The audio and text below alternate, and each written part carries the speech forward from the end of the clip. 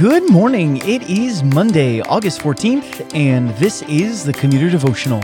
My name is Chuck, and I'm so glad that you have decided to join us today as we seek to engage our God in Scripture and prayer before the busyness of our day begins. If you are coming back and just noticed that the Commuter Devotional is back in your feed, welcome back to the Commuter Devotional. It's been a long time. We have a new schedule. Instead of being Monday through Friday, we're just going to go Monday, Wednesday, and Friday for the foreseeable future. This will help keep the podcast a little more sustainable in the long term in this season of life. But the purpose of this podcast has never changed. We want to help you engage our God in Scripture and prayer before your day begins. We decided this time around that we wanted to start working through the book of Esther. So let me read our passage for us today. I'll pray, and then we'll dive right into it. This is Esther chapter 1, verses 10 through 12. On the seventh day, when the heart of the king was merry with wine, he commanded Mehuman, Biztha, Harbonah, Bigtha, Abagatha, Zethar, and Carchas, the 7 eunuchs who served in the presence of King Ahasuerus, to bring Queen Vashti before the king with her royal crown, in order to show the peoples and the princes her beauty, for she was lovely to look at. But Queen Vashti refused to come at the king's command delivered by the eunuchs. At this, the king became enraged, and his anger burned within him. Let's pray together. Father, as we come now on this Monday, this beginning of the week, we ask for your help and your blessing. Lord, be with us as we go today, as we look at your word right now, as we work through our morning routine and drink our coffee and get dressed and get ready for our day. Lord, we want you and your word to be on our minds. Father, help us to walk and work faithfully today. We need your Spirit in order to do this, so Father, please help us. As we look now at your word in Esther, we ask for your help. We pray these things in Christ's name. Amen. Well, we were introduced to Queen Vashti last Friday in just one quick verse. It was in verse 9. Let me just read it for us again. It says this: Queen Vashti also gave a feast for the women in the palace that belonged to King Ahasuerus. That was our introduction to this new character here in the book, Queen Vashti. Now, let's set our context once more if you're just popping in. The king, King Ahasuerus, or King Xerxes, if maybe you've heard that name before, had just thrown a 180-day feast and party. He wanted to show off his wealth to all his officials and nobles. And now, after that 180 days, he's throwing an additional 7-day party for everyone. Anyone who lived in the capital city of Susa was invited to this feast. And don't get me wrong here. This is not just let me see if my schedule's free. This kind of party is a summons. The king wants/commands his people, his subjects, to be at this feast. It's not for their good. It's not because he's a good king. If you read through the first 10 verses of this book, you'll see the reason he's having this party is he wants to show off his wealth and his power. This is a common theme throughout the Old Testament. For many, many empires, Egypt, Babylon, Assyria, Persia, Israel, Judah, who want to show off their wealth, their power, their reputation, their empire, their kingdom. And now, after showing off all his food, all his power, all his charisma in front of the people, he saved one last jewel for the end of his feast. He wants to show off his queen, Queen Vashti. Now, we don't know much about her. We don't know the dialogue that happens here. We don't know exactly how this conversation went. All the author of Esther tells us is that Queen Vashti was beautiful, beautiful to look at. And the king wanted her to come in front of all the people.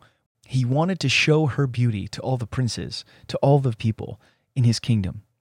But we're found out in verse 12 that Queen Vashti refuses. Again, we're not told why she refuses. It could be because she was just stubborn. It could be because she knew better, that it wasn't a good idea to come before a group of men who had been drinking for 187 days straight at the request of a drunken husband. While it would be fun to kind of let our minds wander and think about what exactly happened here, the honest truth is the text does not tell us. But one thing we do know, in this book of Esther, it's a story of God preserving his people. And this story, these details that are given to us, all serve that purpose of a God who works to preserve his people. So my friends, as we go today on this Monday and we think about our text, remember that without the author using the name of God at all throughout this book, it's telling us all about God. And in our story, these drunken men, this stubborn queen, these 7 eunuchs who are listed by name, are all part of this story of God preserving his people. Ahasuerus might be throwing an 187-day feast to show off his kingdom and his rule, but our king, the God of heaven, is above it all, orchestrating every detail, down to the words the 7 eunuchs used. Stubborn heart of Queen Vashti. Now, one more detail I want to throw in here that I want to make sure that we notice. If you remember, in the first few verses of this book, the author is very detailed in telling us who King Ahasuerus is. And remember, it says in verse 1 that he reigned from India to Ethiopia over 127 provinces. He rules with an iron hand over many people, over 127 provinces. None of us probably could do the job that he did. And yet, did you catch the detail at the end of verse 12? When Queen Vashti refuses him, what happens? The king becomes enraged. His anger burns within him, and that leads us into what he will do next. He can control 127 provinces, but he cannot control himself. On Mondays, we pray for world missions, and today we're going to pray for the people of Central Taiwan.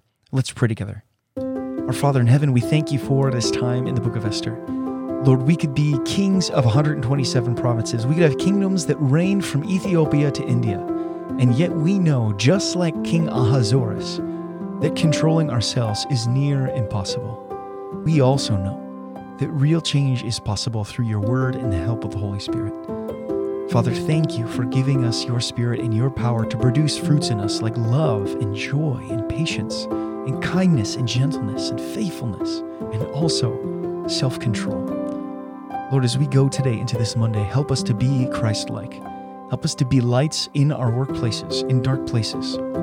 Father, we pray for the people of Central Taiwan, and we especially pray for the Central Taiwanese missionary team, who from August 17th through August 19th will be hosting a vacation Bible school for 30 kids from surrounding schools in the community.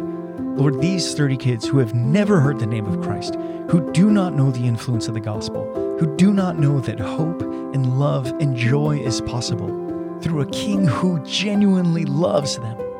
Oh, Father, won't you call your people out from among these children? Father, bless the work of these missionaries who labor to make your name known among the nations. Lord, in this country of Taiwan and in many countries across the globe, so many people live in darkness. Oh, Father, you are the marvelous light. Through the work of these missionaries, won't your light shine? We pray these things in Christ's name. Amen. Go in peace. I will see you on Wednesday.